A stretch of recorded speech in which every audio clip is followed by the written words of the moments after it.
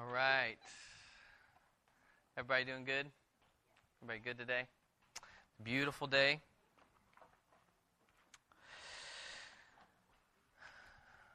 Well, just to kind of get into it this morning, anytime you join an organization or become a member of something, there's things that go along with that, right? There's expectations.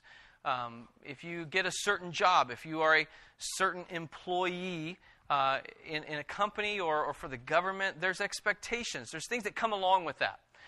There's things that go along with it. Just to give you an example, if you were a Supreme Court judge, there's expectations that come along with that, right? Sometimes those aren't met, but there are expectations that come with that. If you're a police officer, there are expectations that come with that. There are things that are expected of you when you are in uniform and when you are out of uniform. If you were to join a fraternity at a university or college, there are things that come along with that. There are obligations that you're expected to fulfill, things you're expected to live up to, things you're expected to do, maybe things you have to do to get into the fraternity, but certainly things that come along with that, right? If you're going to be a member of pretty much anything, there are things that go along with that. And you think of if you up and move to another country and you want to take citizenship in another country. If you didn't live here and you decided to move to the United States and become a citizen of the United States, there are obligations to that. There's things you're obligated to, laws that you're obligated to obey and follow. You as a citizen of the United States, there's things you're obligated to kind of just go along with. It just comes with it, right? Well, that's kind of what we're going to talk about today, because for 3 chapters of the book of Ephesians, Paul has just laid out amazing doctrine. And really laid out for us, given us a picture of what our position, what our identity is in Christ. This is who you are in Christ. Over and over and over, we see that from chapter 1, verse 1, all the way through the first 3 chapters of Ephesians. This is who you are. Not because of you, but because of Christ. You are this. And we're going to go through that in a minute and just kind of go through it. But as we get to chapter 4, there's a turning point in the book that moves now from identity, that moves from doctrine into practice. And so that's where we're at in this book, and that's where we're going to be going. But for the first 3 chapters, Paul has written about our position. And if you weren't here last week, I want to apologize, first of all, because the sermon was not recorded. If you weren't here, Tony Romano preached last week, and it was amazing. I mean, it was amazing. It was so good, and I don't say that for those of you who weren't here to feel worse. It just really, really was. I mean, if you were here, it was just so good. It was so good for me. It was a blessing. It was a blessing. But in that, if you were here, you heard this already, but I thought it's so important. I want to repeat it. And this is his words, okay? Just my voice, all right? But he did such a great job going through the first, second, and third chapters and really the promises and the position that we have in Christ, our identity in Christ. And he went through that. I want to read through that for you. I actually called him and asked him if he'd send me a transcript of what he had preached last week. And as he went through, what we were reminded of was that we are blessed in Christ with every spiritual blessing. That God chose us in Him before the foundation of the world. That God made us holy and blameless. That in love, He predestined us for adoption as His sons. That He's given us redemption through His blood, the forgiveness of our sins. That we have obtained an eternal inheritance. That we are sealed with the Holy Spirit as a guarantee of that inheritance. That the same power that raised Christ from the dead is at work inside of us. He's placed all things in subjection to Christ. That when we were dead in trespasses and sins, God made us alive with Christ. That He has raised us up with Him and seated us in the heavenly places. He will lavish His immeasurable grace on us in the coming ages. That He has saved us by grace through faith. that He has prepared us for good works, that we've been brought near by the blood of Christ, that Jesus Himself is our peace, that we have access in one Spirit to the Father, that we're no longer strangers and aliens, but fellow citizens with the saints and members of the household of God, that Jesus is our cornerstone, that we're being built together in Him as a dwelling place for God by His Spirit, that we're partakers of the promise in Jesus Christ, that through us, through this one new body, the manifold wisdom of God will now be made known, and that God has realized His eternal purpose in Christ. Chapter 1, 2, and 3. There's just so much unbelievable truth for you and for me in those chapters. And honestly, we could just spend the rest of our time, not just this time we've set aside here, we could spend the rest of our days just going over that and over that and over that and over that and over that, and it would be so good for us. Because the truth is, as we get to chapter 4 and the turning point in this book, it's impossible for us to live out everything that goes from chapter 4, verse 1 through the end of the book without us knowing, without us seeing, without us understanding our position, our identity in Christ. The truth that we get, the promises that we get from chapters 1, 2, and 3 are what enable us to be able to walk in what we see in chapters 4, 5, and 6. Because it's all God. It's all Christ. The thing is, if we understand, and again, I want to remind you of this over and over and over, because I know how we are. I know how I am. And it's easy to make commitments and to get excited about something and then kind of just fall off and forget about it maybe, or just think, maybe I need to do this instead or whatever. But remember at the beginning of this, we were committing, we're going to read through this every week. We want to read through this book every week. Just one chapter a day of Ephesians. And whatever your other reading is, continue with that. But just one extra chapter. Read a chapter of Ephesians every day, and then you'll read through it every week before we come together. And the reason that I think it's so important is because of everything I just mentioned. To get in our heads, to get in our hearts the truth of chapters 1, 2, and 3. Just if we could just get that in our hearts, if we could just believe it, then we would begin to see that we would be walking in everything that we're going to see in chapters 4, 5, and 6. Because the truth of that will enable and empower and fill us with a passion because of God, because of what He's done. I mean, if we just see what He's done and believe what He's done for us, how could we not want to walk in His ways? And to know that we have Christ and the Holy Spirit inside of us to empower us and to enable us to live in that is just amazing. It's just amazing. So I want to encourage you again to go back through it. But Ephesians chapter 4 is where we're going to look. And we're just going to look at one verse today. Ephesians 4, verse 1.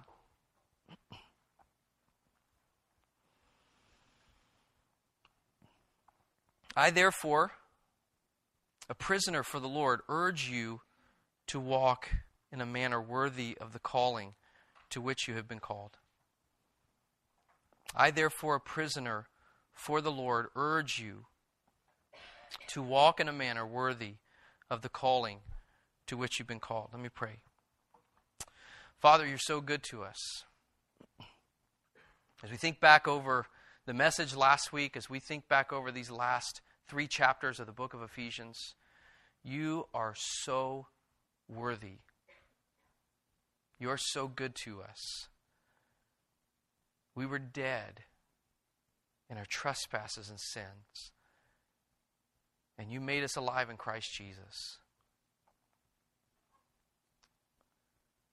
We praise you, and we need you in this time. I pray, God, I pray for my own heart. I pray for every person that's in this room, Lord, that you would help us.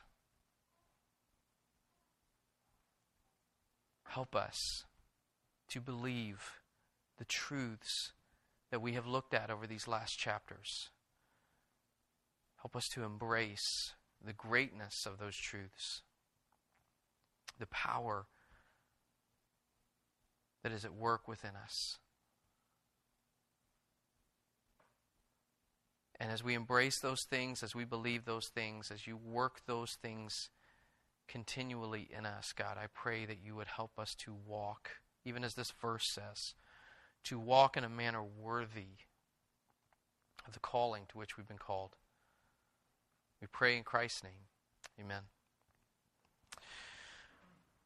Well, the verse starts off, it says, I therefore, a prisoner for the Lord. That word therefore is our transition point, okay, in the midst of the book here. We've got Ephesians 1, 2, 3. Paul says, I therefore, and that's the transition. That's the turning point for the whole book. From chapter 1 through the end of chapter 3, we've been talking about our identity in Christ. We've been talking about doctrine and the promises that have been made for us and the things that have been accomplished by Christ for us. So we've been talking doctrine through chapters 1, 2, and 3. And here at this therefore, at the beginning of chapter 4, therefore, since chapter 1, chapter 2, chapter 3 is true, then this, okay? And so this is our turning point. And Paul does this in other places. He does it in several other places. Just to look at another one, if you flip backwards more towards the beginning of the New Testament to Romans, the beginning of chapter 12. If you're familiar with the book of Romans, you know that there are parts of the book of Romans that are just heavy, and really chapter 1, 2, 3, 4, 5, 6, 7, 8, 9, 10, and 11 is all doctrine. It's just doctrine, doctrine, doctrine, doctrine, doctrine. These incredible truths about God. And so from the beginning of Romans all the way through the end of chapter 11, Paul's, just like in Ephesians, he's laying out this doctrine, doctrine, doctrine. And then he gets to the turning point in Romans. And that's the beginning of chapter 12, where he transitions from doctrine to practice.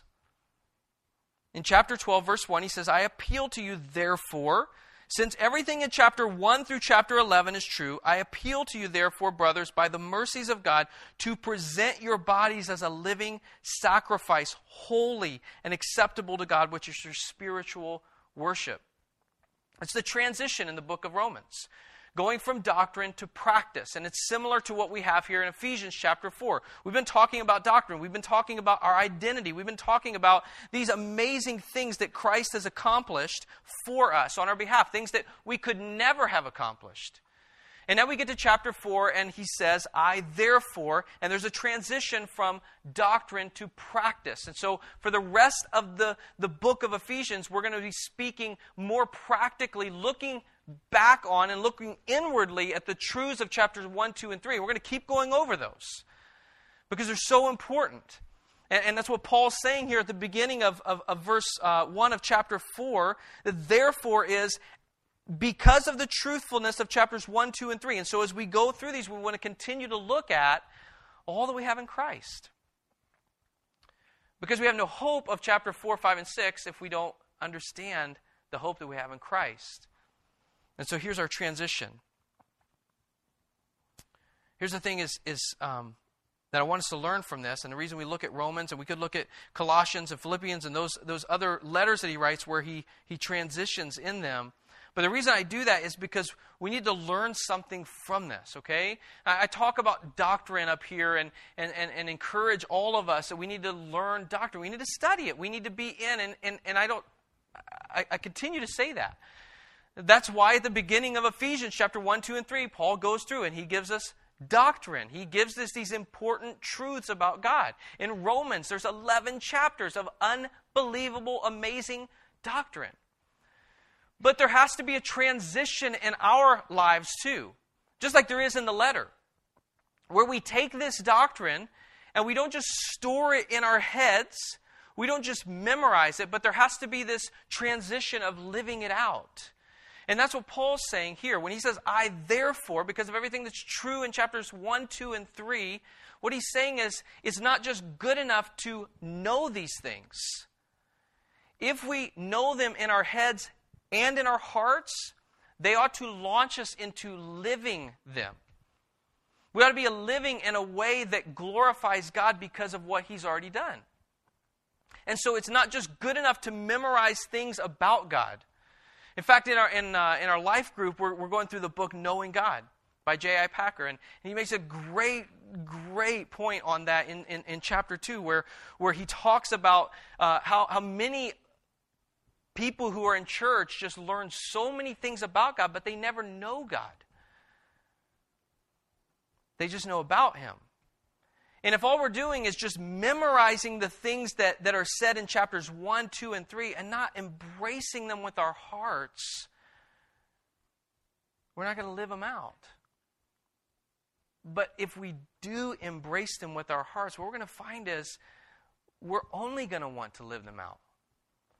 As I embrace more and more and more in my heart that I've been blessed by God in the heavenly places with every spiritual blessing, is I embrace more and more in my heart that God, the God of the universe, chose me in Him before the foundation of the world. I want to walk in His ways. I want to serve Him, not because of who I am, but because of what He did, because of what He accomplished, because of His love for me. And so that's where we get to in the book of Ephesians here. Paul says, I therefore a prisoner for the Lord. And he mentions that he's a prisoner again. He mentions his chains again. In fact, I want you to go just a few pages to the right in your Bible to Philippians. It's the next book of the Bible, Philippians chapter 1. I'm going to read several verses here just to kind of give us another taste of where he's writing from and his perspective as he's in chains and writing this to us.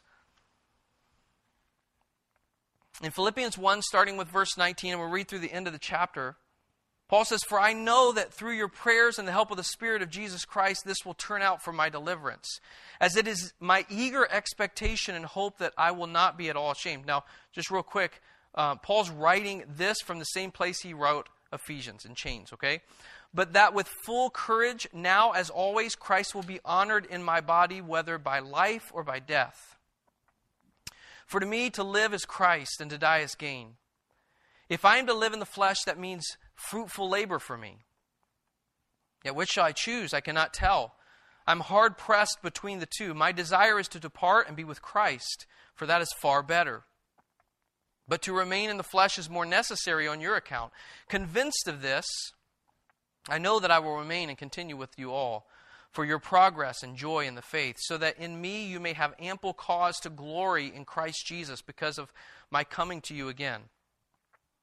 Only let your manner of life be worthy of the gospel of Christ, so that whether I come and see you or am absent, I may hear of you, that you are standing firm in one spirit with one mind, striving side by side for the faith of the gospel, and not frightened in anything by your opponents. This is a clear sign to them of their destruction, but of your salvation, and that from God. For it has been granted to you that for the sake of Christ you should not only believe in Him, but also suffer for His sake, engaged in the same conflict that you saw I had and now hear that I still have. The reason I read that for you is Paul's writing it from the same place. He's writing it imprisoned. He's in chains. And if you notice partway through it in verse 27, he says something to the Philippians very similar to what he says to the Ephesians in chapter 4, verse 1. Only let your manner of life be worthy of the gospel of Christ. And so I think why Paul mentions again in chapter 4, verse 1, his chains is this. He's saying to the people, I get it. I totally understand. I know what I'm calling you to. When I write to you and say, walk in a manner that's worthy of the gospel, or walk in a manner that's worthy of the calling to which you've been called, I understand what I'm calling you to. I understand what Christ is calling you to. I'm in chains because of the gospel. I'm in chains for the Lord, but it's worth it. It's worth what I'm enduring. It's worth the persecution. It's worth the suffering. It's worth the sickness. It's worth the chains. It's worth all of it. And so I'm writing you as a prisoner of the Lord, one who understands what it may bring to you, what it may cause your body, what it may cause your heart, what it may cause your family, what it may cause you. I'm writing as someone who understands that. And I'm telling you to walk because He's worthy of it. He's worthy of these chains. He's worthy of suffering. He's worthy of all of those things. Christ is worthy. Why? Because of chapter 1 and chapter 2 and chapter 3. Because of all that we have in Christ, He's worthy. So he says, I, Paul, a prisoner for the Lord. Acts 20:24 says, Paul, this mentality of Paul where he says, I do not account my life of any value, nor as precious to myself, if only I may finish my course and the ministry that I received from the Lord Jesus to testify to the gospel of the grace of God. It's worth it, Paul says. It's worth it.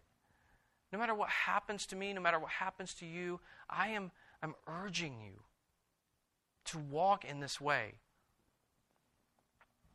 Just as a prisoner of the Lord, I urge you, I implore you. Paul's literally pleading with the Ephesian believers. He's pleading with us. Why? Because it matters, right? It matters how I walk. It matters how I live. It matters the decisions that I make. I mean, James in chapter 2, verse 14, he says, what good is it if someone says he has faith but does not have works? What good is that? What good is it is if we start this book of Ephesians and Tony says, you know what, we should read it every week. Let's commit to do that. And some of you, I'm going to encourage you to memorize it. To go through and memorize as much of the book of Ephesians. And you embrace that and you say, I'm going to do that. I'm going to memorize the book of Ephesians. And you start this process. And maybe you did. Maybe you started the process. And who knows, maybe you got 5 verses. Maybe you're through chapter 1. Maybe you're through chapter 2. Maybe you're right with us. And we've preached through 3 chapters. And you've memorized 3 chapters. Maybe you're there. And you've put that in your head. But what Paul's saying is, I'm pleading with you to walk in it. Because it means nothing if I just memorize a bunch of verses, but I'm not walking in this. If I don't believe it enough that it affects my life, that it affects my decisions, that it affects the things that I do, the places that I go, the people that I talk to, and how I talk to them, if it doesn't affect my life, then it's meaningless. That's what James is saying in James 2. What good is that? If I say that I have faith, but I have no works to back up that faith, what good is that?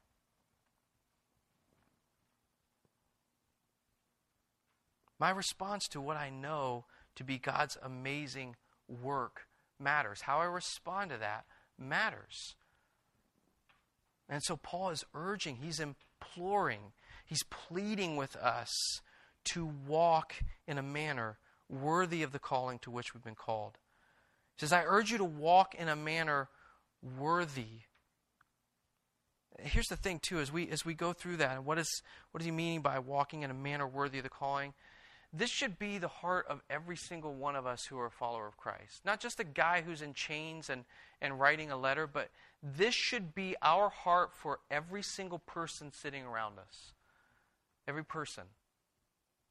As a part of the body of Christ, we should long that this be true in ourselves and in those around us. That when we look at the people that we come in contact with week in and day out as a part of the body of Christ, that we would literally look at them and urge them and implore them and plead with them to walk in this way. This is not just something that an apostle has a heart of. This is what every believer should have in their heart. That I should love you, you should love me, we should love each other enough and desire that all of us be walking in this way and pleading with each other, that we would walk in a manner worthy of the calling to which we've been called. Notice he says there, I urge you to walk. That word gives us an idea of a consistent day-by-day moving in the grace and in the work of Christ. It's not just me and what I can accomplish. That, again, you got to hear me on this. As we go from chapter 4, verse 1 through the end of chapter 6, if you separate this from chapter 1, 2, 3, you're going to die. You're going to die. Because if you get in your mind that Paul says you have to do this on your own, you're going to die. You can't do it on your own. That's why he laid out chapter 1, 2, and 3 first. That Christ has already accomplished all of this for us and put himself inside of us to empower us to walk in this way. And so you got to keep this all in context as we go through it. But what he's saying is, I'm encouraging you, I'm imploring you to walk in a consistent day-by-day walking, moving in the grace and the work of Christ, what he's already accomplished. To walk in that.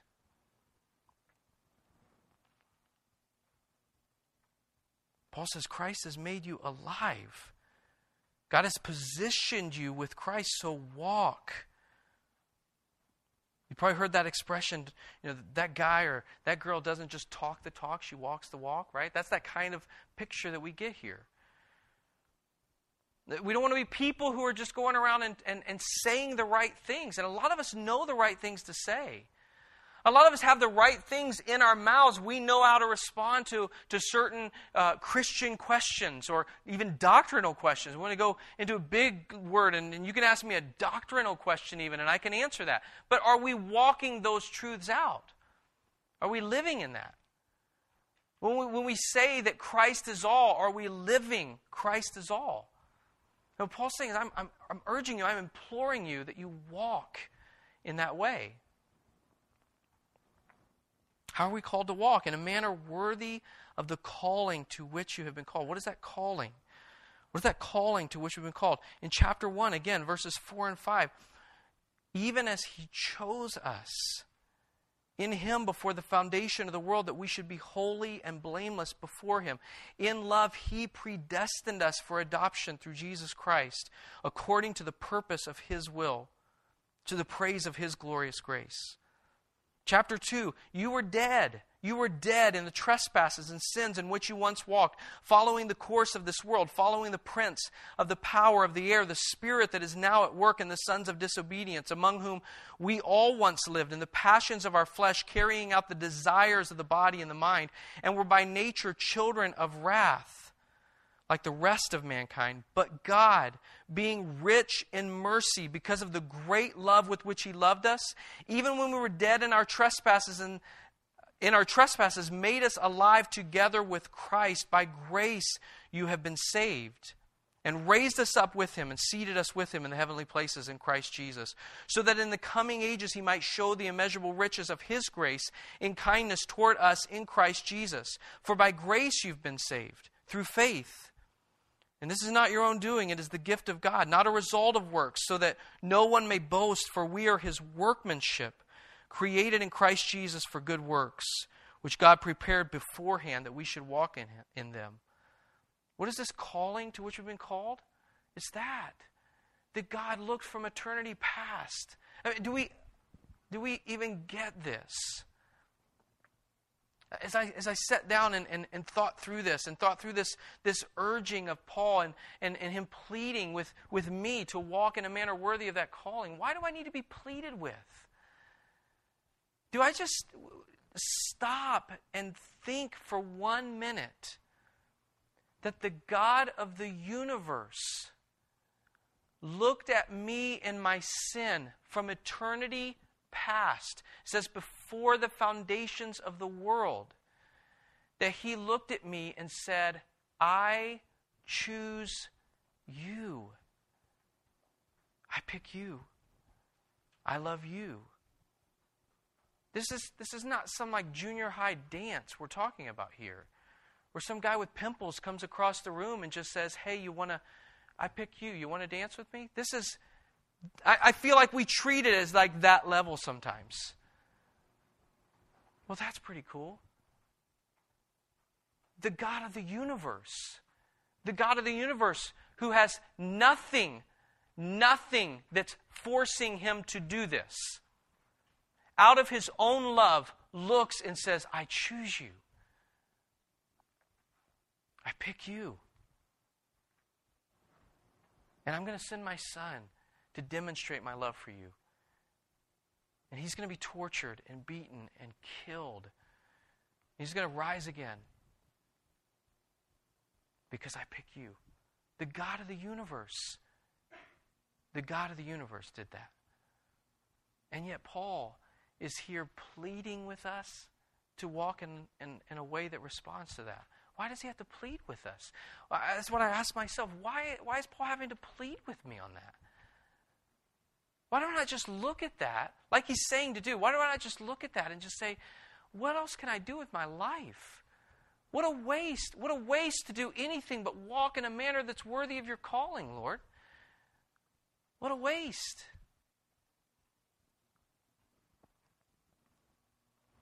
He says, walk in a manner that's worthy of the calling. That word worthy here, the root meaning of that word is balancing the scales. So the picture that Paul gives us is that one side of the scale should be equal in weight to what is on the other side of the scale. Now picture that. You take everything from chapter 1, 2, and 3 and put it on one side of the scale. And Paul says, walk in a manner that equals that out. What? What's the worth of that? That's what he's saying. How much is that worth? How much is it worth to you? What does that weigh? As you look at chapters 1, 2, and 3 and just the amazing goodness and truth and just love of God that's laid out in chapters 1, what is that worth? Our daily living ought to correspond to our high position as a child of God, as a fellow heir with Christ. Our practical living should match our spiritual position. That's what he's saying. He says, walk in a manner that's worthy of that calling. And as you think about that, just moments ago, as we talked through that whole idea that God would look and say, I love you. Honestly, just taking a moment, okay? In your own hearts and minds, just silently before the Lord, what is that worth to you? As Paul asks us that, to walk in a manner worthy, then just asking yourselves, as you think through the truth of chapter 1, 2, and 3, what is that worth to you?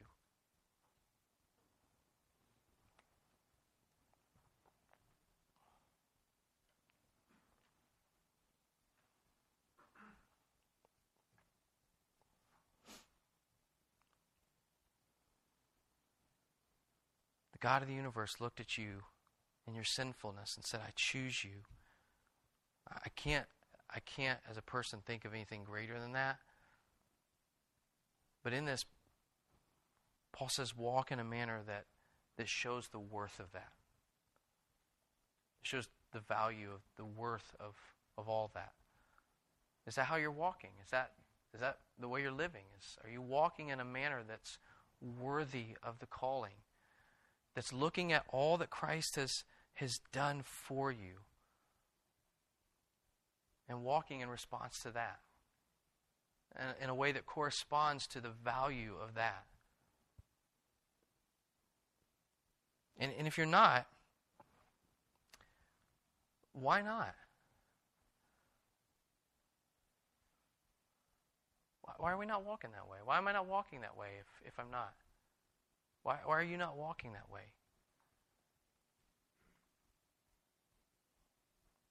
We can. Hear me, okay? Don't get this the wrong way. You in your flesh cannot. Okay? You cannot do that. But we've been blessed in Christ with every spiritual blessing in the heavenly places.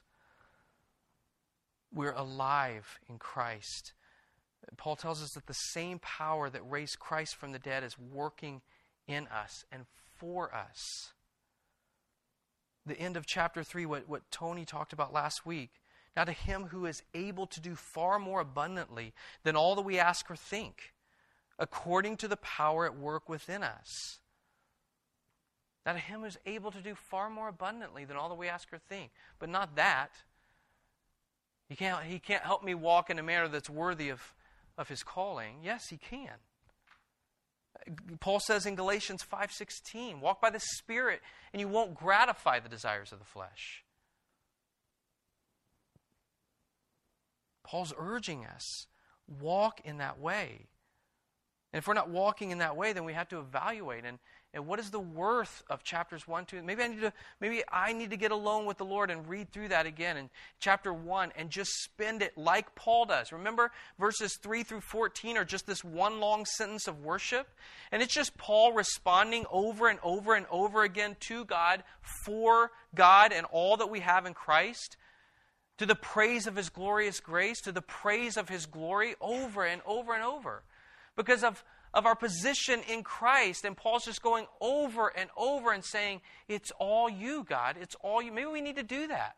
With Paul, maybe we just need to, as we leave today, maybe you just need to go find a place and take this first and second and third chapter of Ephesians again and just go through it prayerfully and thank you, God, that you have blessed me in Christ with every spiritual blessing to the praise of you, not of me. I didn't do anything. You just called me out of darkness into your marvelous light. And go through and worship Him as you go through it. Maybe you need to do that. But whatever it is, we got to figure this is a me problem, not a Christ problem, because He's already solved the problem. And so I'm not walking in Him. I'm just not walking in truth. Because I know from chapters 1, 2, and 3 that the truth is I've been credited or I've been blessed in Christ with every spiritual blessing in the heavenly places. That I know that the truth is that I've been made alive with Christ Jesus. I know that the truth is that the same power that raised Christ from death to life, that same power is at work in me. I know that that's true. And so if I'm not walking in that, it's a me problem. It's a faith issue. It's a belief issue. It's a me not coming and giving and daily coming before the Lord, acknowledging and giving myself minute by minute by minute by minute by minute to these truths.